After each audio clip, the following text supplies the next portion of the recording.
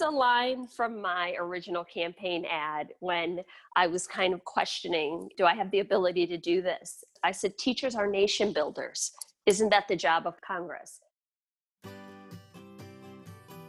Welcome to Vital Interest. My name is Karen Greenberg, and I am the director of the Center on National Security at Fordham Law School.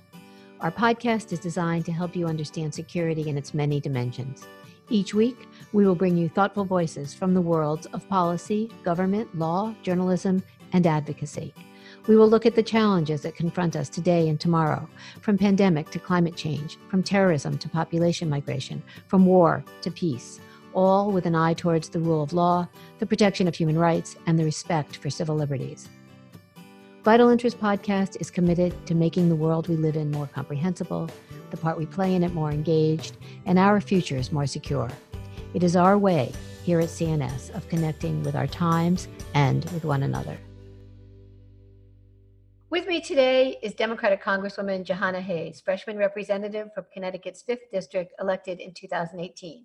She is the first African-American woman and the first African-American Democrat to represent Connecticut, my home state, by the way.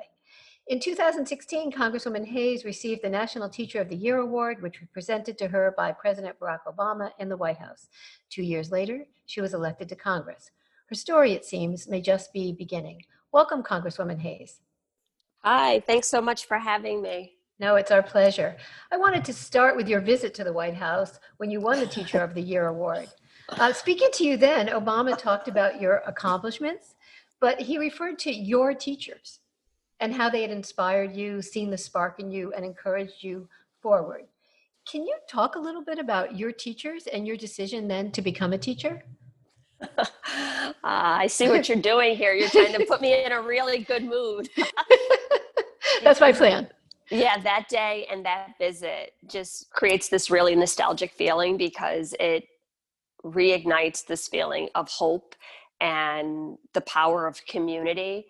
Literally, my whole life story has come full circle to this moment right now of me serving in Congress, because what the president talked about and what I have just made a focal point of every conversation that I've had is that literally the investments that my community made in me, you're seeing the result of those investments. And it wasn't always my family, because we had many challenges in my family. I've been very candid about my mom's struggle with addiction, about my grandmother raising my brother and I, about us growing up in public housing. But I don't look at those things as obstacles. They just are parts of this very vibrant tapestry that has created my life. And throughout all of those periods, people in the community, people at school, people in our neighborhood centers, in churches, really have made investments in me. I think of it as they made deposits, and all of those deposits now have created the sum total of who I am. If you would have asked me when I was standing in the White House with the president accepting the Teacher of the Year Award, if I had any desire to run for public office, the answer would have been unequivocally no, because I was doing what I had always aspired to do. It was my life's work. I always wanted to be a teacher. I worked really hard to be a teacher. And I thought being honored at the height of my profession was as good as it got. But I recognize today that it is so critically important for me to be in this role and in this position, because what I'm trying to do as a legislator and what I think we all need to do is reset our communal morality and come back to this understanding that sometimes it takes for the entire community to make investments in people until they can stand on their own. And that really is the guiding force behind every decision I make, every piece of legislation that I draft, everything that I vote on. It is someone did this for me. Someone stood in intercession for me. And many of those people were teachers. And everyone always asks, who's your favorite teacher or who's the one teacher? It was never just one person.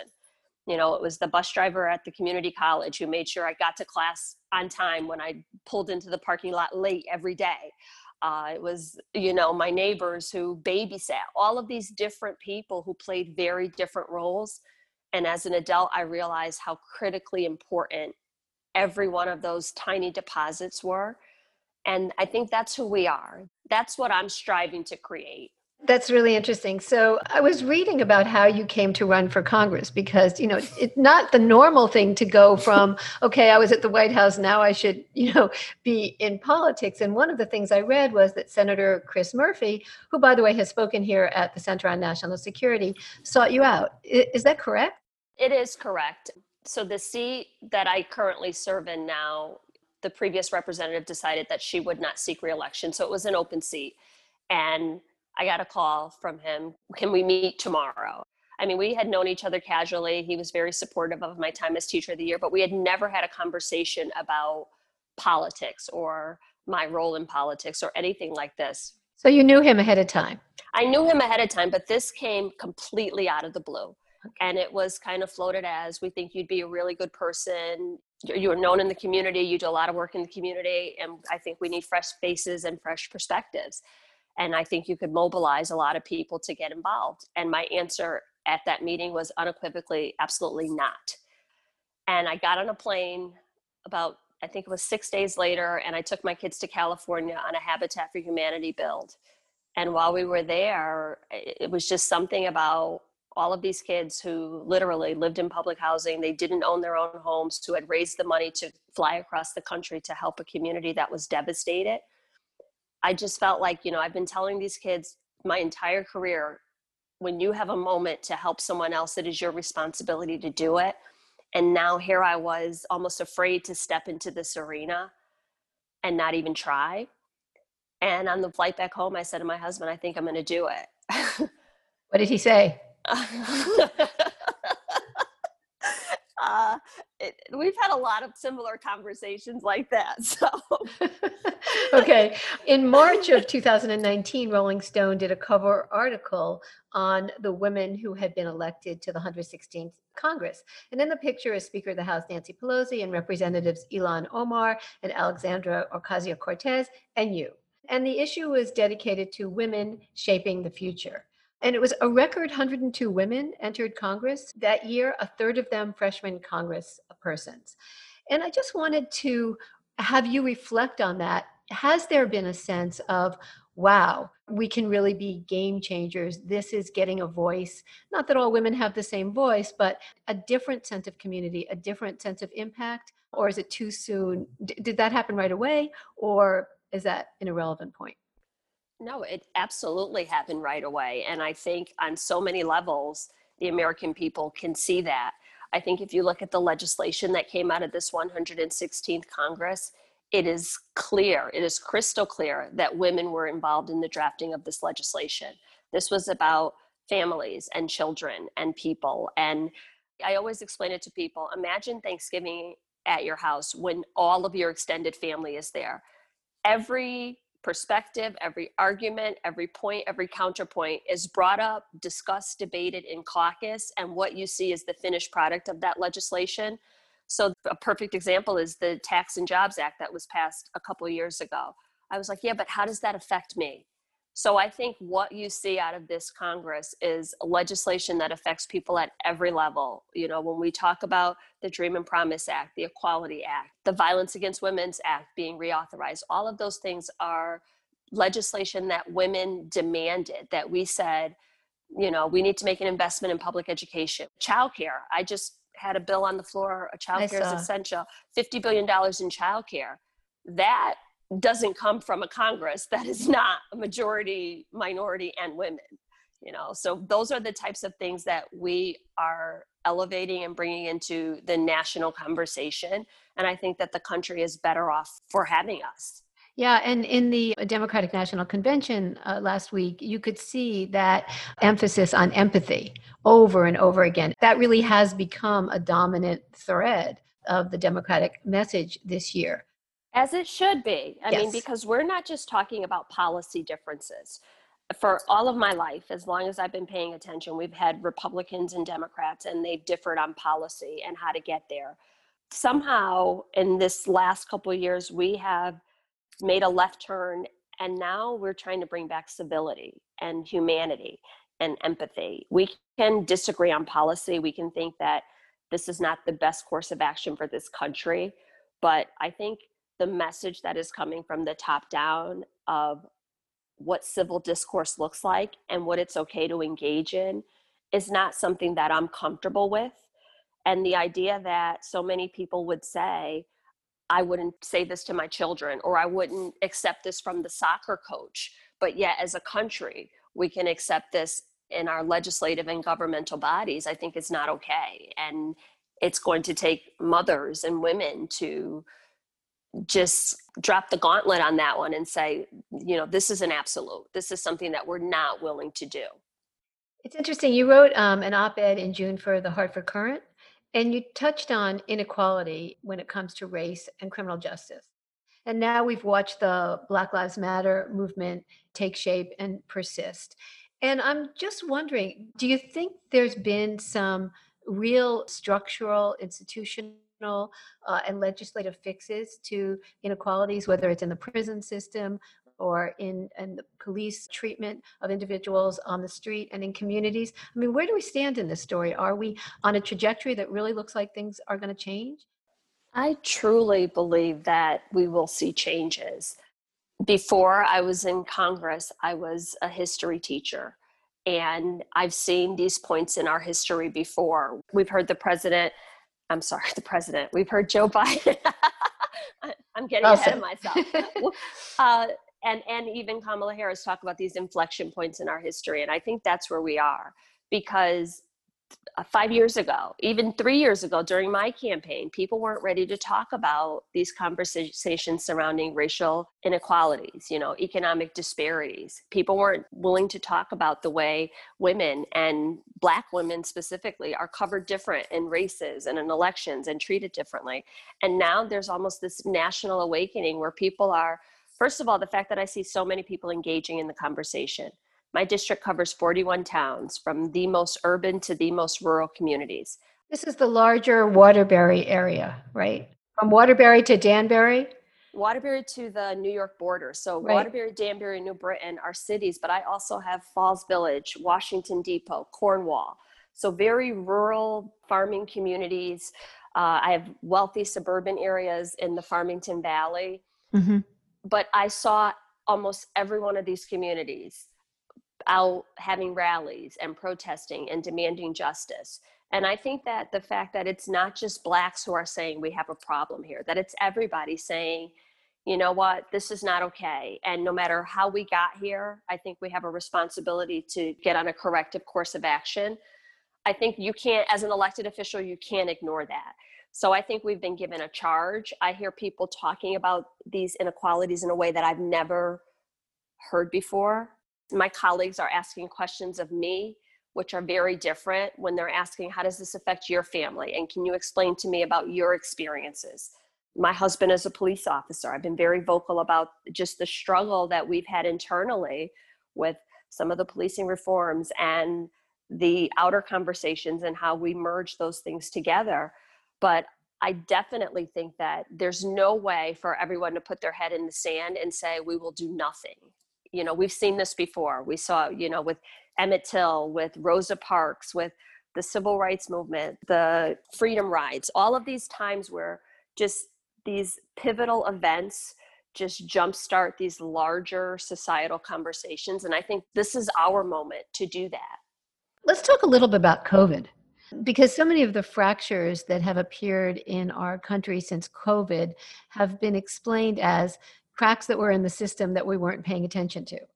I noticed you've sponsored and co-sponsored legislation for a number of things in response to COVID. So my question to you is there a way to prioritize what to address first, second, and third in response to COVID? Have we done that? Or is it really one of those things where we absolutely have to do everything all at the same time? How do you rationalize this to yourself and reason through that question? For me, again, this is deeply personal because of my personal life experiences. So there are lots of things like disparities in education, some of our school buildings that are not adequate for ventilation or supplies, or the digital divide, or food security, or access to healthcare. And while other people may not have been paying attention to those things, they are all a part of my lived experiences. And I saw it every day, and I felt the impact of it, and I still live it every day. So I have always been paying attention to these things. So when I think about what is happening now, I always kind of remind myself that these are opportunities for us to correct these things.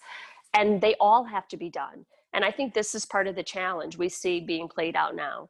In May, when the House Democrats introduced the HEROES Act, we spent hours on calls every day. We're up to 50 caucus calls, which are anywhere from 2 to 3 hours.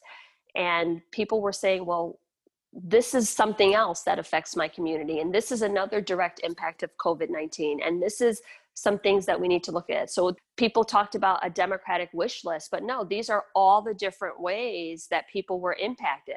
So the idea that, oh, well, let's do this one and we can think about this one later, we've been doing that for too long. All of these things need to be done.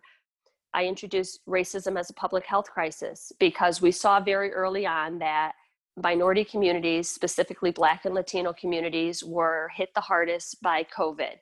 And people were trying to figure out why.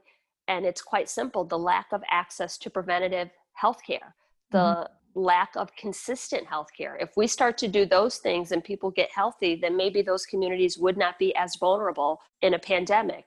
If we close the educational disparities and all of those gaps, then perhaps we would not have had this crisis of the digital divide and some schools being unable to go online and some schools being unable to reopen because they don't have proper ventilation or the windows don't open, or the way that schools are funded makes the disparity gaps so wide that schools can never recover from any type of setback. I introduced legislation to increase SNAP benefits during this crisis because food security has always been an issue. So these are not new issues. So the idea of if you correct one, then we can deal with the other things later. Even if we reopen schools, if kids are not fed, if their families are not healthy, then they will not learn. So there's an interconnectedness in all of this legislation. And we have the ability, we have the resources. I think it's going to take the will to make these all priorities and say, we care enough about just the average person. We care enough about the little guy that we're going to put these things in place for the betterment of a brighter future for our entire country. And I think people have felt a little bit disengaged and left behind because, quite frankly, some of our legislation and policy didn't speak to them in that way. Yeah, I mean, speaking of that and engagement, we have an election coming up, as I know you know. For you, I'm really curious about the question about inspiring young people to go to the polls and getting the young voters to vote. And I'm curious if there's any sense that there is a momentum that young people will vote in a way they haven't voted before. I think it's going to take more than momentum, and people talk about this a lot. Most of my original campaign was fueled by young people because they were the only ones who supported me. In 2018, I did not have the nomination of the Democratic Party. I was not the favored candidate. I did not have a network. I did not have a fundraising network. So literally my former students were the ones who came and helped me to build a campaign. And people often ask me, how did you get so many young people inspired or get them out to work? And my response was always the same: you give them a reason. We need to be speaking to them about the issues that they care about. I mean, we're coming off of a generation where people are just diehard Democrats and they always vote Democrat, or people are diehard Republicans and they always vote Republican. We have a generation who's a little bit more fluid than that. They vote on issues and the things that they care about. I can remember in the classroom when I would teach about civics, we would always talk about how every elected official who was running went to nursing homes and talked to the elderly. And I would ask my students, why do you think that is? And they would say, because my grandma votes every election. She gets dressed, she makes the day out of it. We have to drive her. We stop for coffee and breakfast. And I said, so yes, those are reliable votes.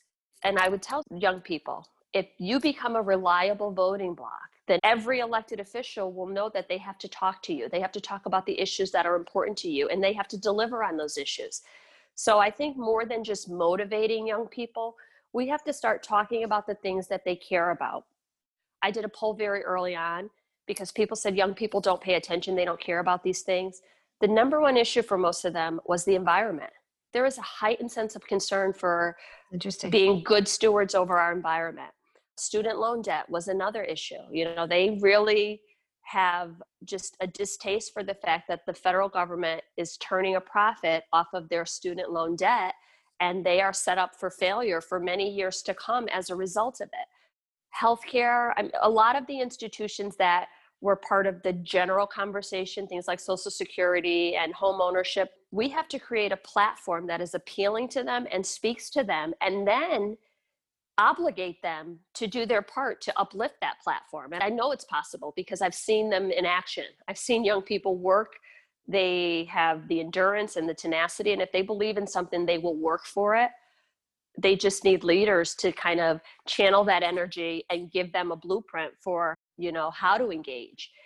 We have to imagine a different type of engagement. I would have young people come in and they say, I don't want to knock on people's doors. I don't want to canvas. I don't want to phone bank, but there's lots of other things I can do.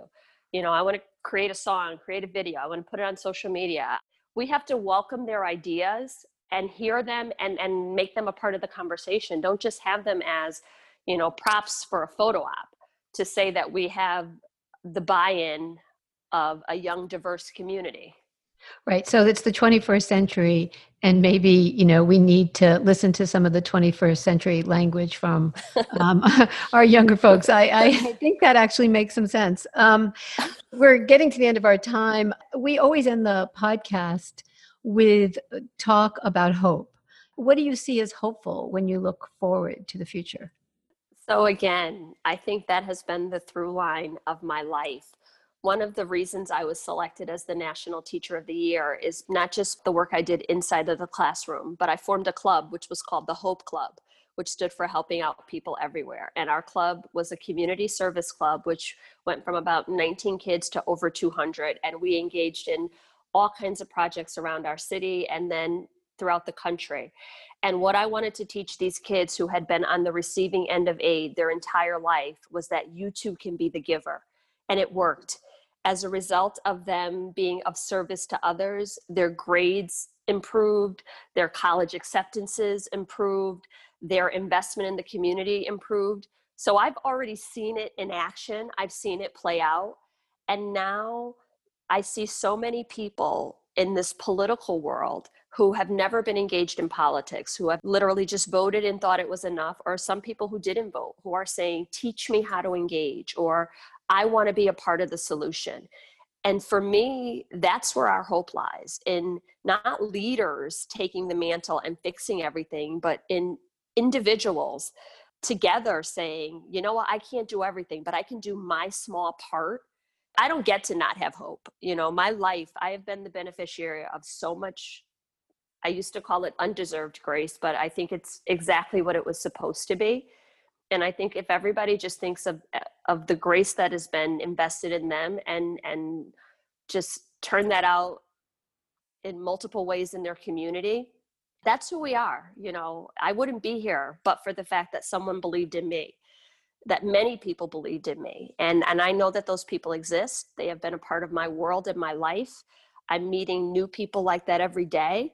So it's going to take a lot to make me just give up this idea of hope in our future. It's really inspiring to think about the fact that teachers can become people who help teach the country how to take care of one another. I mean, it's like a natural progression that I hadn't really thought about as a natural progression. There's a line from my original campaign ad when I was kind of questioning, do I have the ability to do this? I said, teachers are nation builders. Isn't that the job of Congress? And I think that as teachers, we send kids out to the idea of creating a better world, creating a better community. I'm going to give you the tools that you need. That was my life's work. And I look at Congress as now making sure that the legislation and the laws create a structure by which those tools will be useful. Do you miss teaching? I miss my students and I stay in touch with them. I miss my colleagues. I hope that I'm doing them justice and being their voice. I am in deep prayer for all of them as schools are reopening and many of them are struggling. But I do not think that this is the end of my journey. I believe I'll end up back in a classroom just because that's the way I'm wired. and I miss it so much. And I have so many new experiences to bring to kids. Right now, my new title is I am an educator serving in Congress, but I will drop the last part at some point and go back to the classroom. That's really interesting. You've basically been able to knit together an understanding of youth, a responsibility for the next generation or next generations, and bringing the lessons that you've learned both as a teacher and as a person with her own narrative to try to help the country, the larger classroom of the country. So thank you so much for joining us today, Congresswoman Hayes, and I hope you come back and talk to us again. Thank you. I'd love that. You enjoy your day. We will. Thank you.